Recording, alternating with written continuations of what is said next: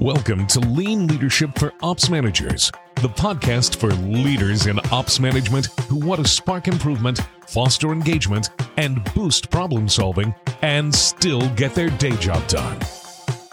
Here's your host, leadership trainer, lean enthusiast, and spy thriller junkie, Jamie V. Parker.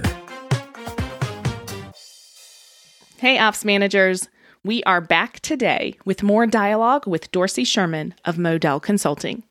Last week, Dorsey and I talked about how employee engagement is really on the front end of the process that yields results. Dorsey shared the biggest drivers of employee engagement and steps you can take around feedback and recognition. Today, Dorsey and I are talking about one-on-ones. Now, here's the thing. I had no idea going into this conversation that we would end up discussing one-on-ones. I'm really glad we did, though, because other than reinforcing feedback, which we've talked about before in previous episodes, I think that one-on-ones are probably the most underutilized activity among managers. Now, I'm going to share more about that, but first, you're going to want to hear Dorsey's take on the human relationship and coaching side of one-on-ones. Here we go.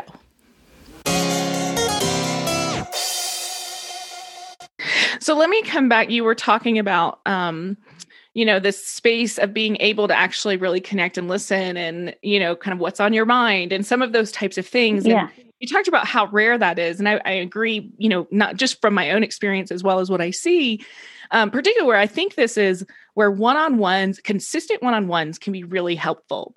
And so first you're like, hey, we're not having enough of them is probably the case in most situations. It's like, yeah, how often do you talk to your people? Oh, once a year at annual reviews or, so we get that.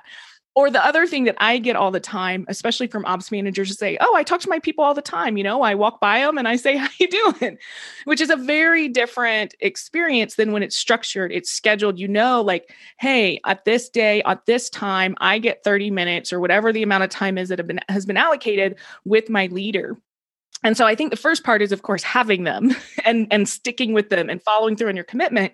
And then the second part is, so what are you doing in those conversations? Because too often I think we come at it as a project meeting or a check-in on like, have you done this? Have you done this? It's more of that compliance meeting instead of an opportunity to build that relationship.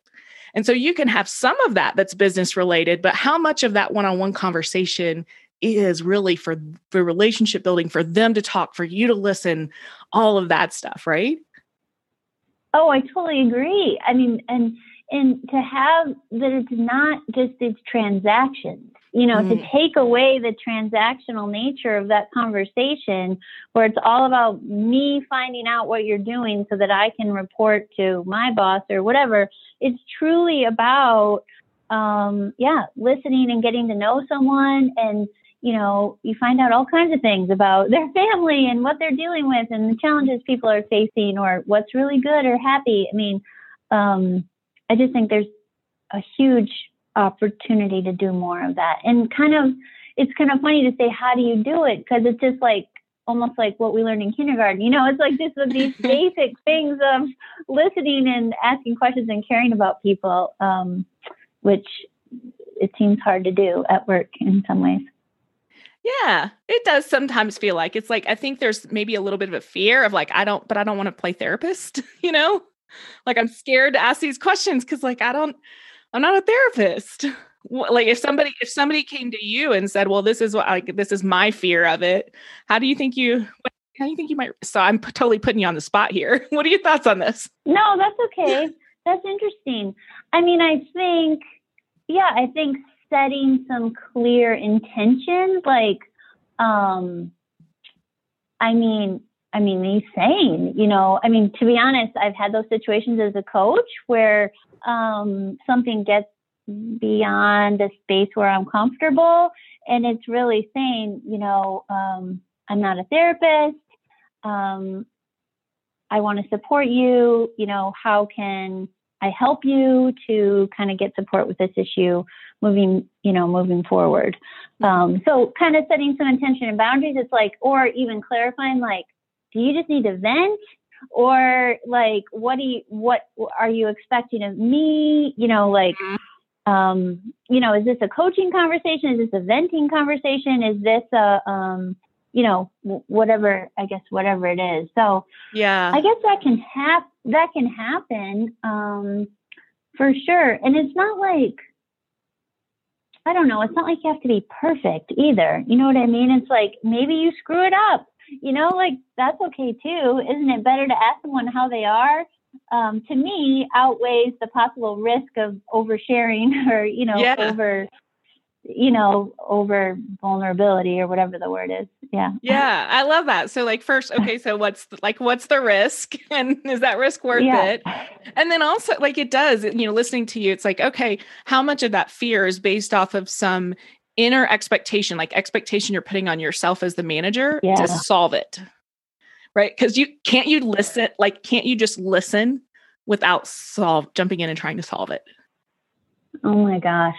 That is such a great point, Jamie. And I think you're right. We're afraid I'm not going to know what to do. They're going to tell me all this stuff and I'm not going to know what to do. It's like, here's the thing. You don't have to do anything. You know what I mean? And here's the other thing. People already have tons of ideas of what to do. I mean, that's actually the whole basis of what coaching is like pulling out the possibilities of what somebody already has in their head. One really interesting question is, what ideas have you already considered? You know, what have you already thought of? Like, you're in your head, like totally focused on, oh my gosh, what am I going to say? I don't know how to help them solve this problem.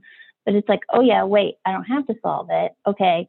What ideas do you have? Oh, they have like 10 ideas on what they're going to do. I mean, that happened to me a couple of weeks ago. That exact scenario. We kind of make it all about us. Yeah. You know, like, I don't know what to do. Right. Like, I'm scared. What if they say something and I don't know the answer? Like, it's okay. You don't need an answer. Exactly. No, you don't. You don't need to solve it, nor are they necessarily expecting, and individuals aren't necessarily expecting you to solve it. I mean, you know, it's not always that someone says, well, what should I do? I mean, that's different, I guess, versus just the space to get it all out. And those, you know, to the other kind of key questions that I think are other than how are you and what's on your mind, are like, what are you trying to achieve, or a variation of what do you want and where are you now? I mean, those are like so anchoring, can really kind of lead any conversation with those few questions. Yeah. And really make people think, because usually people don't know, you know, they're like, well, I don't know. I'm not sure, you know, which is fine.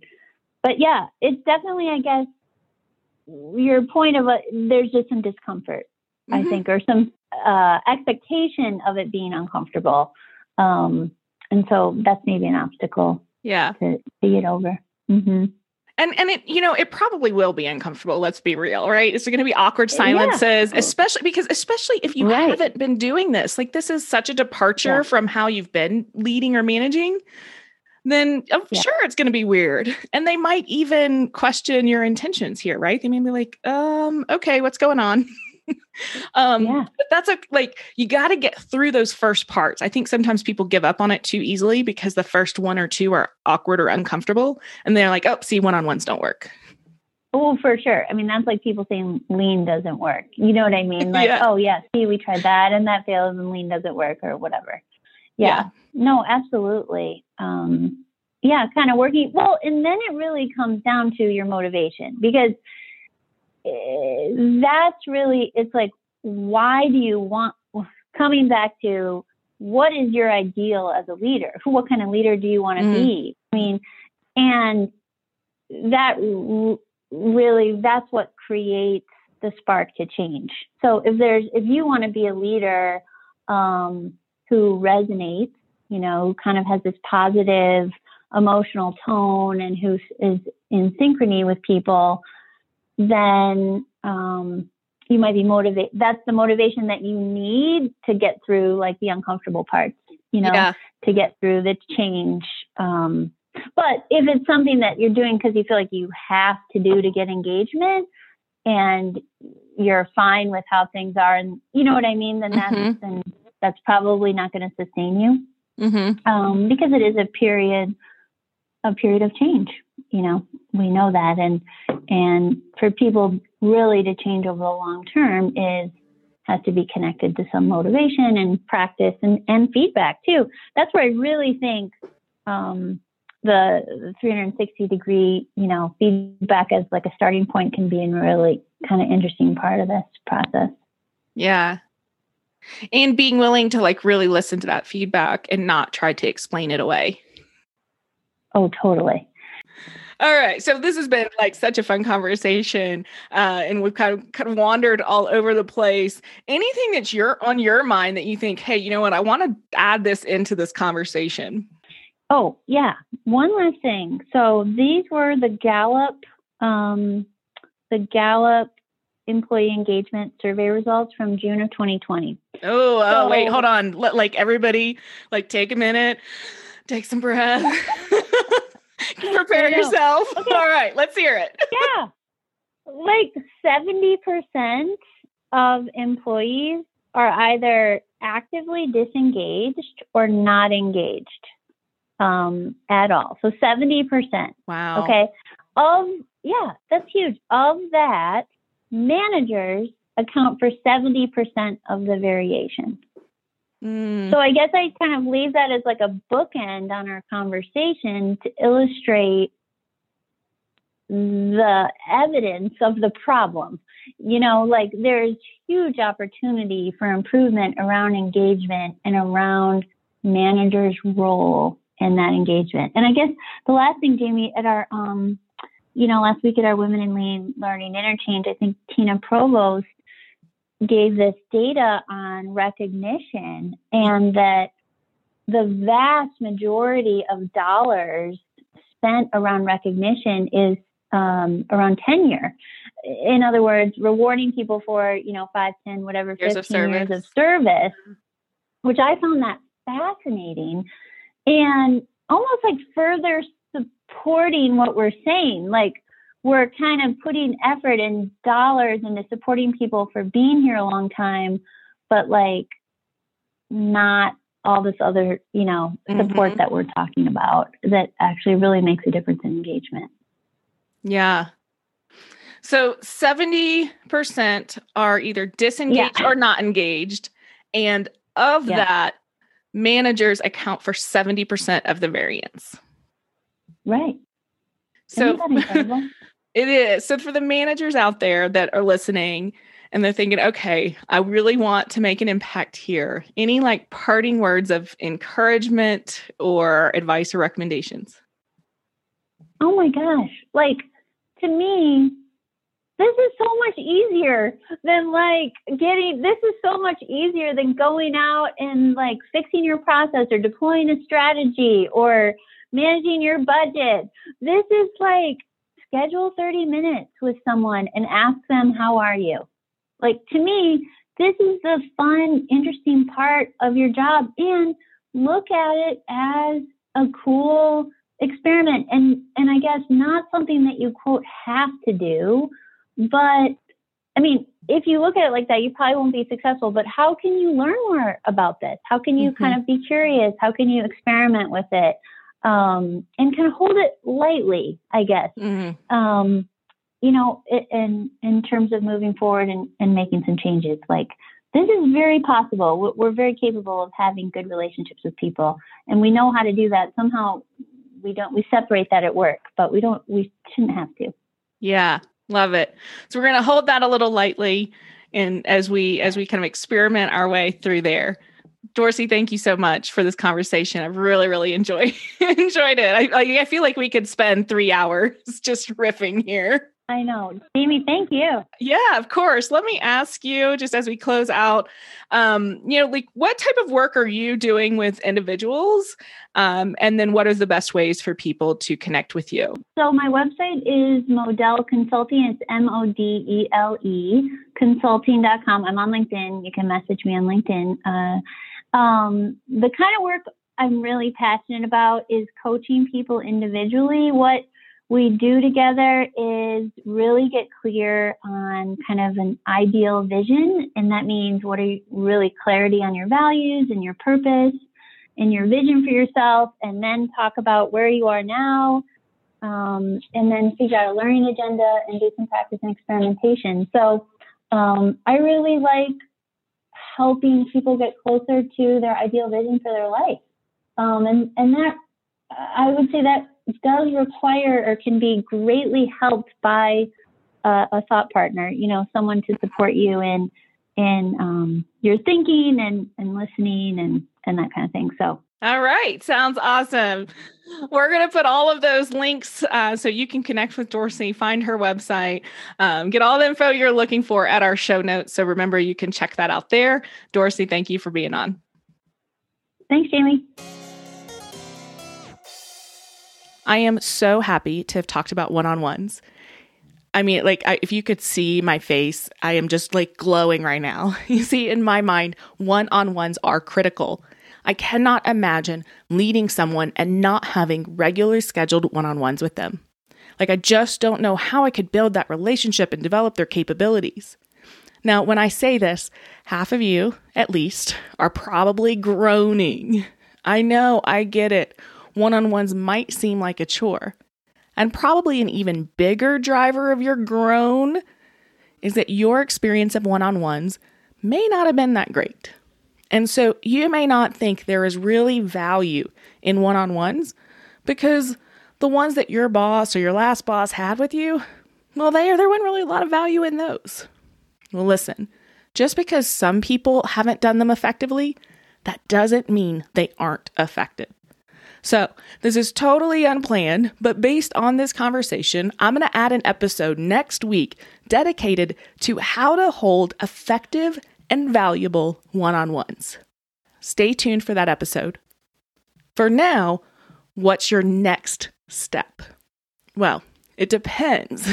I'm going to give you one next step if you have one-on-ones and a different one if you don't. Ready? If you currently have consistent one-on-ones with members of your team, then I want you to reflect on the plus deltas. What do you think is going well? And what you think could be better if? Now, if you don't have consistent one-on-ones with members of your team, then I want you to reflect on what's holding you back. What factors contribute to you not doing them? Make a list. For real. Make a real written down or typed out list. All right. This wraps up the 2-part conversation with Dorsey Sherman about engagement. If you're interested in getting one-on-one coaching with Dorsey or want to follow her on LinkedIn, I'm going to put the links to all of her information in our show notes. You can grab those at processplusresults.com/podcast. And this is episode 32. Now, do your one next step, reflect on one-on-ones, and then tune in next week as we dig into the nitty-gritty of how to make one-on-ones valuable. Until next time.